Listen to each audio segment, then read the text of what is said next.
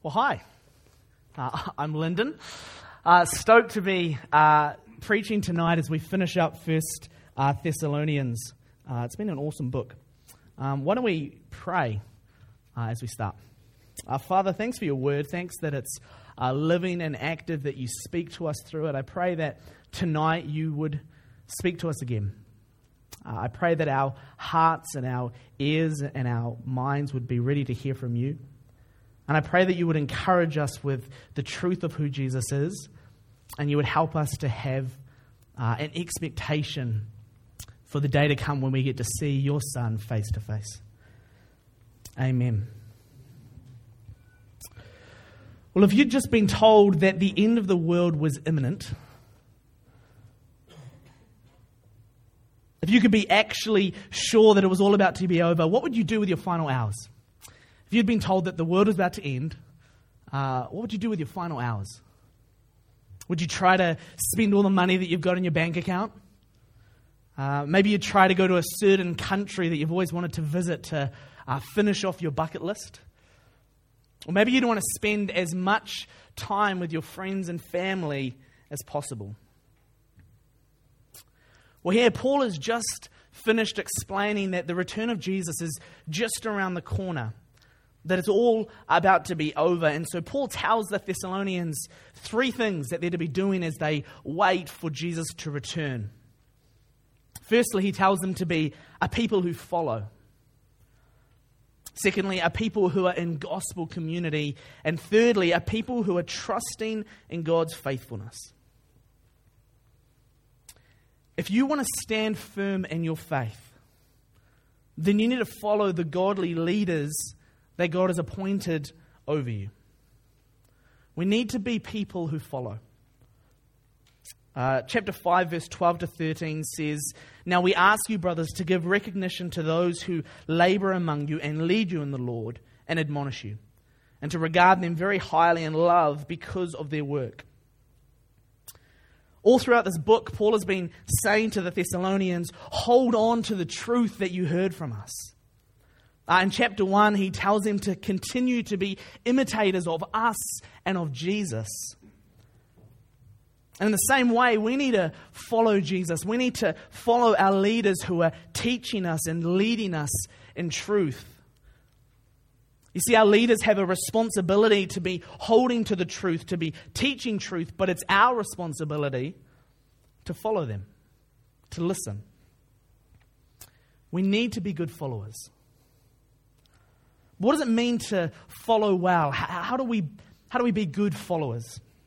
I think often there's two poles, there's two kind of extremes when it comes to following leaders.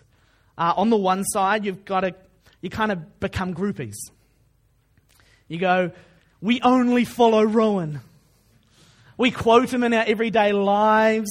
We call him Pastor Rowan Hillsden. We take a photo of him and make it our cover page on our Facebook page. We worship, we idolize Rowan. And then you have the other extreme.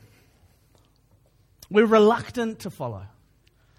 We cut him down, we disregard, we question his authority. He's Australian, so we got to go, I don't really want to listen to him. We have an issue with authority, so we don't let him speak into our lives. I think these are the two kind of extremes.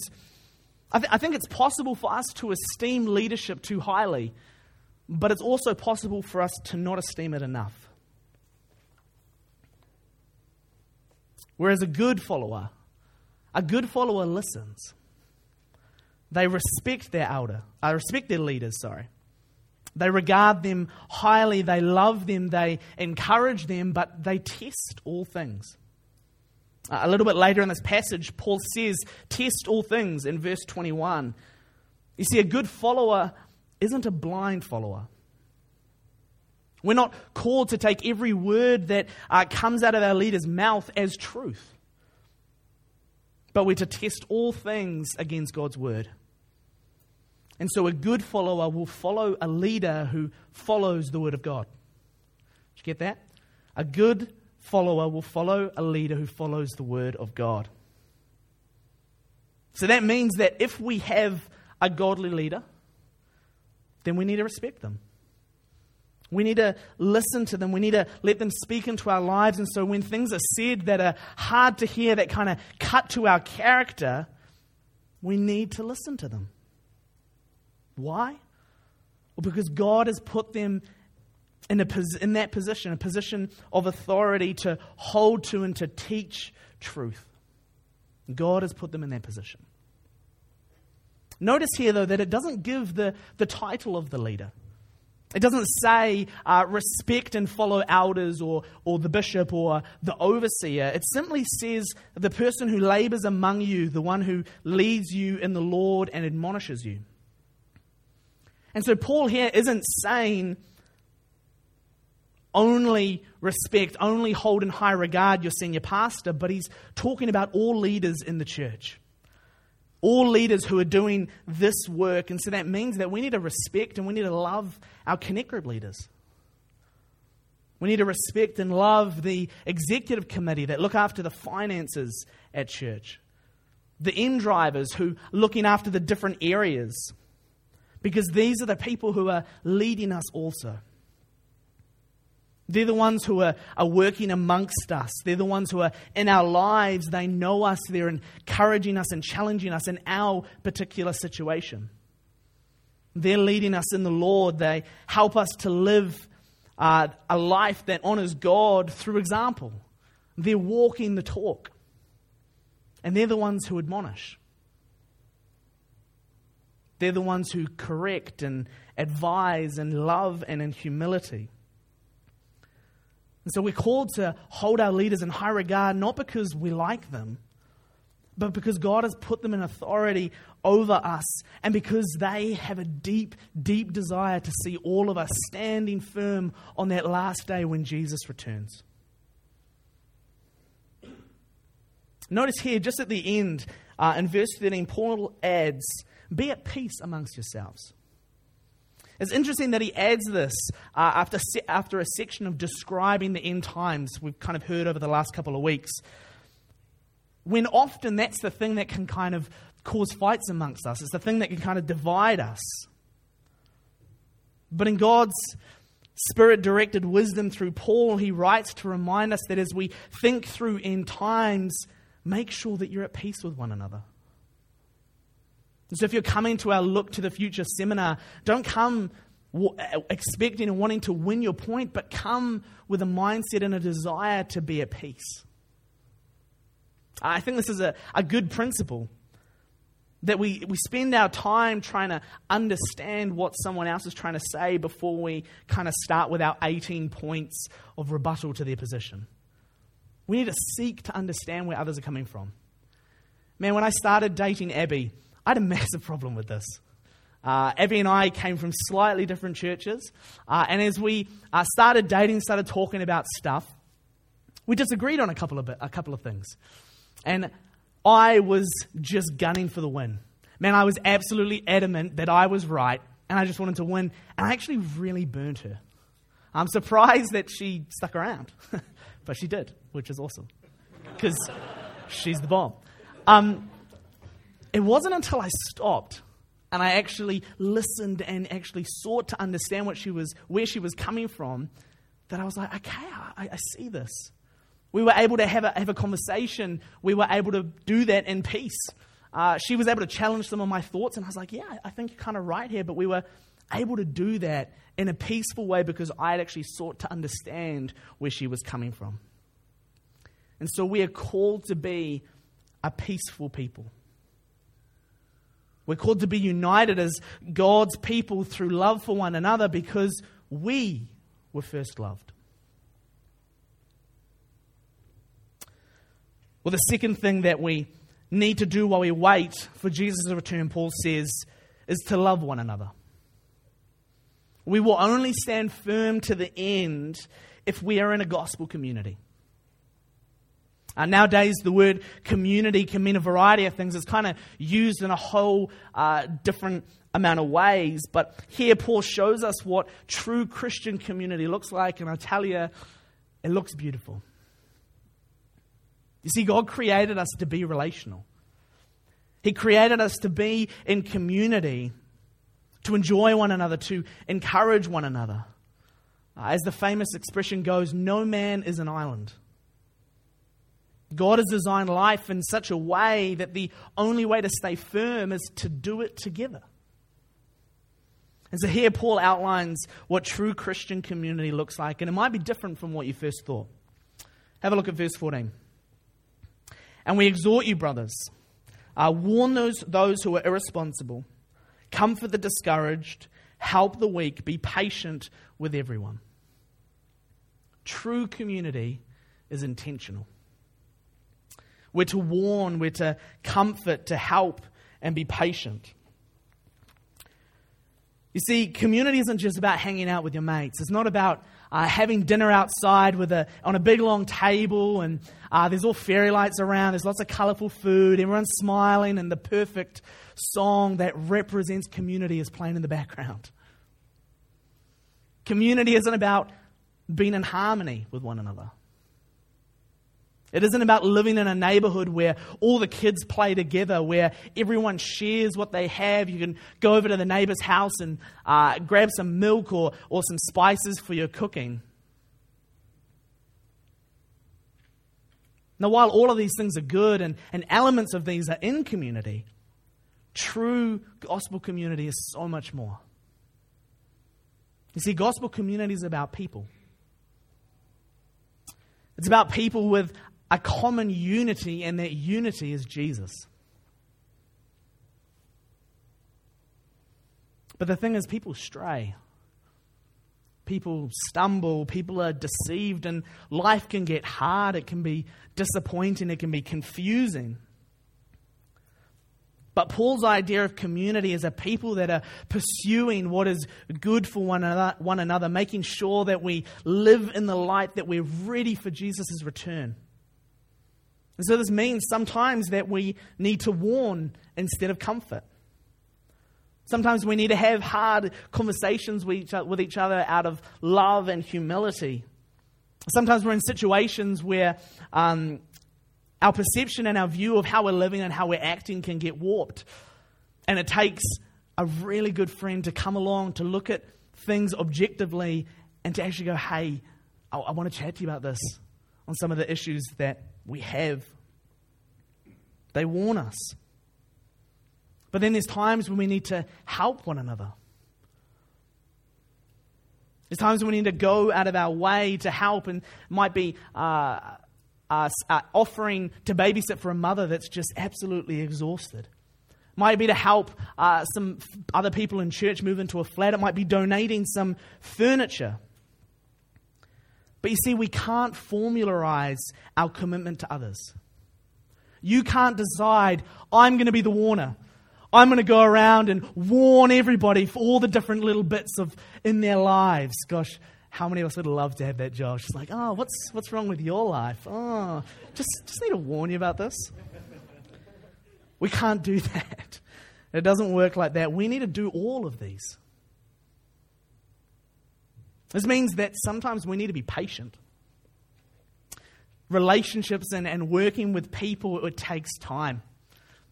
It's hard work. It involves patience. There's no quick fix.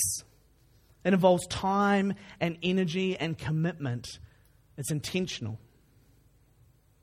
This is what gospel community is. Have a look at verse 15. See to it that no one repays evil for evil to anyone, but always pursue what is good for one another and for all. Man, what is on display here is amazing. It's beautiful. It's a people that so desire to see their brothers and sisters standing firm on that last day, that they pursue what is good for one another and for all. They warn, they comfort, they help, they're patient. This week, I went to a funeral for a lady that I used to lead youth group with in the church that I grew up at. She died of breast cancer. She was barely 50. Left behind a husband and 4 kids between the age of 20 and 15. It was tragic. And went to this funeral. There was about 700 people. That was absolutely packed. And what we saw was a church that was grieving. that was heartbroken, that was mourning with this family. And the underlining theme of the whole funeral was this: trust God. Continue. Don't lose faith. Persevere, stand firm. Remember that God is good. Even in this time of deep, dark sorrow, God is still God. He is still good. Jesus is enough. And man, it was so obvious. It was a time of sorrow and also of celebration. Man, she loved Jesus. She served Jesus with her whole heart. I can't wait to see her in heaven one day. But this was so obvious. This was gospel community, the church encouraging this family that even in this time, and they were with them, they'd spent the time, they were loving them, they were crying with them, mourning with them, they were saying, remain, remember who God is, persevere to the end. That's gospel community. Being committed to others means that sometimes you just need to be there. It means sometimes you'll have to sacrifice your time just to listen.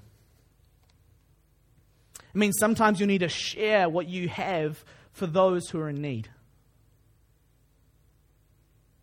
I wonder, what kind of commitment do you have to God's people?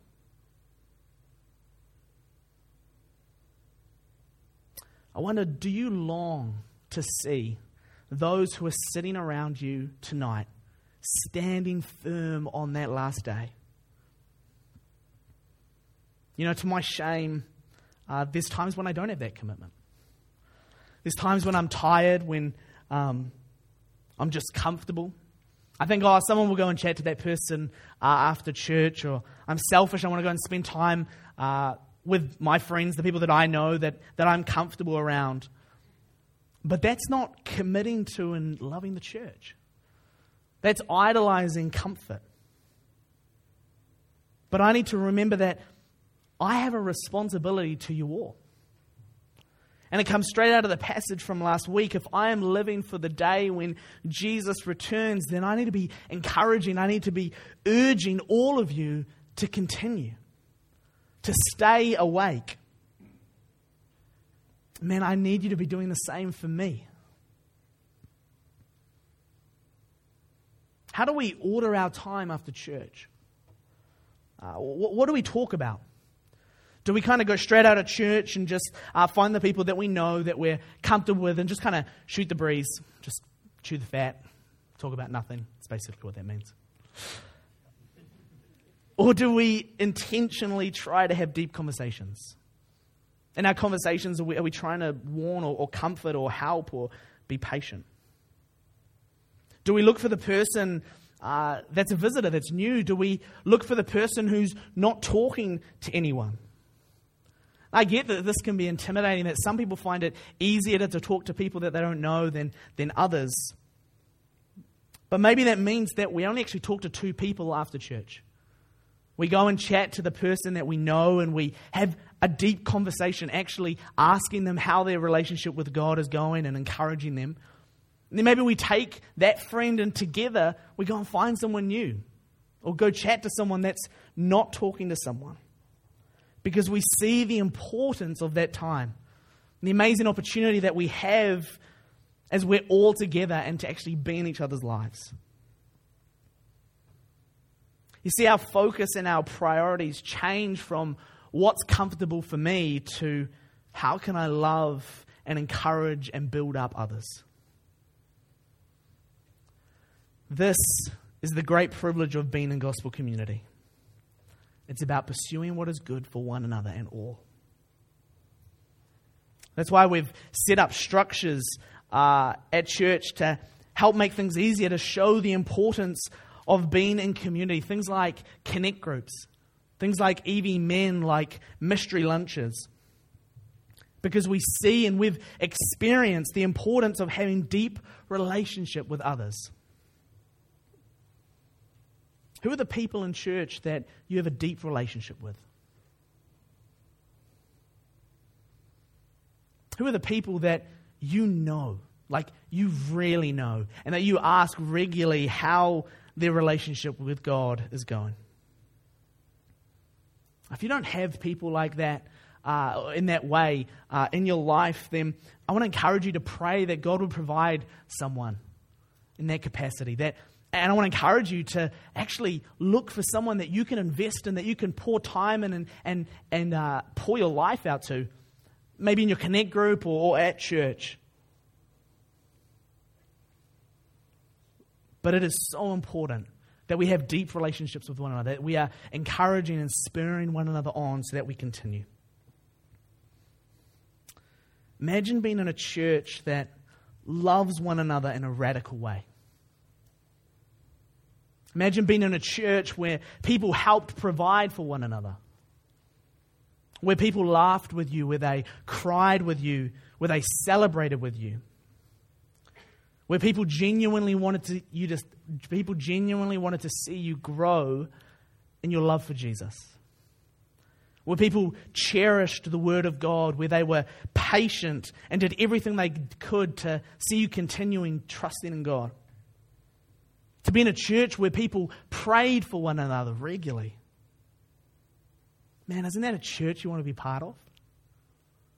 Isn't that a group of people that you want to walk life with, that you want to share your life with? I do. And to the outside world, this is going to look different. This is going to look attractive. When the world looks in, they're going to see a bunch of people that are defined by something different. Paul tells us that as Christians, we want to be defined by three things. Have a look at verse 16. Rejoice always. Pray constantly. Give thanks in everything, for this is God's will for you in Christ Jesus. God's people are to be a joyful people. To be living in the reality that Jesus is returning and that we are called God's children. Now, clearly this verse isn't saying pray every single second of every single day and constantly be rejoicing no matter what. It's not saying that. But it is saying that these need to be key characteristics of our lives.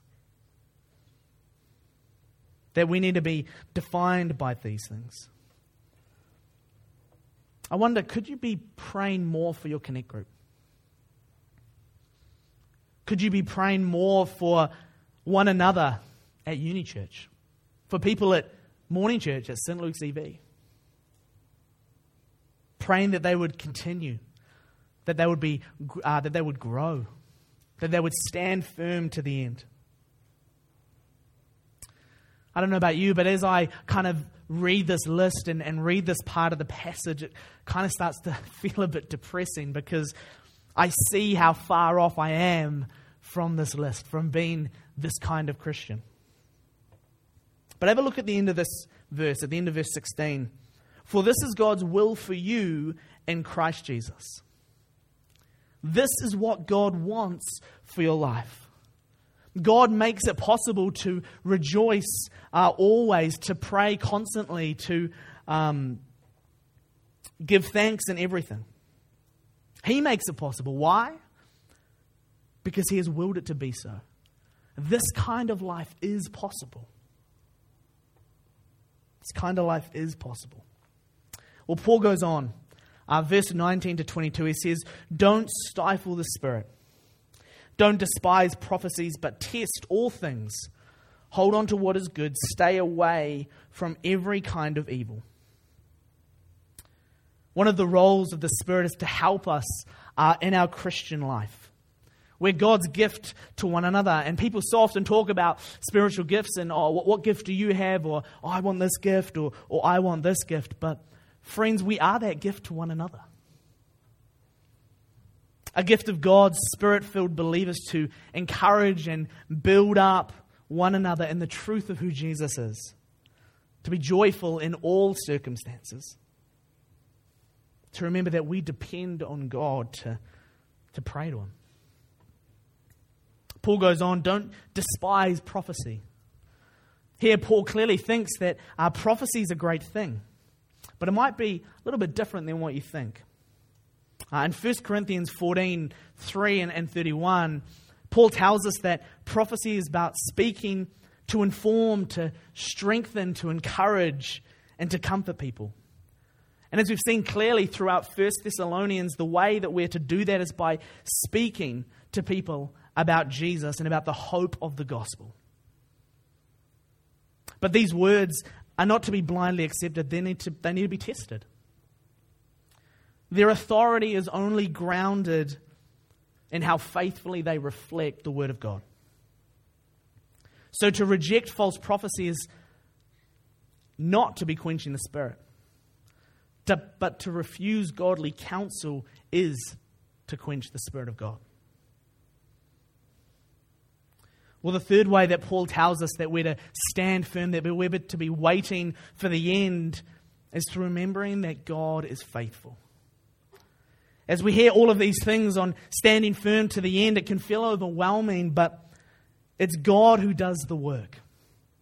Have a look at verse 23 to 24. Now may the God of peace himself sanctify you completely, and may your spirit, soul, and body be kept sound and blameless for the coming of our Lord Jesus Christ, he who calls you is faithful, and who also will do it. God is the one who sanctifies us through His Spirit. It's His work of purification. When Jesus returns, it's Paul's prayer for the Thessalonians that they will be blameless. But you see, being declared blameless on the last day is not based on our works, on the things that we've done, but it's based on God's works. It is done in Jesus. Our holiness is 100% God's work. If we treat Jesus as King, then we can know that we are holy in His sight. Never get into the position where you think that it's what I do that gets me into heaven. It's what I do that kind of keeps me close to Jesus. Because it's what Jesus has already done. There is nothing we can do.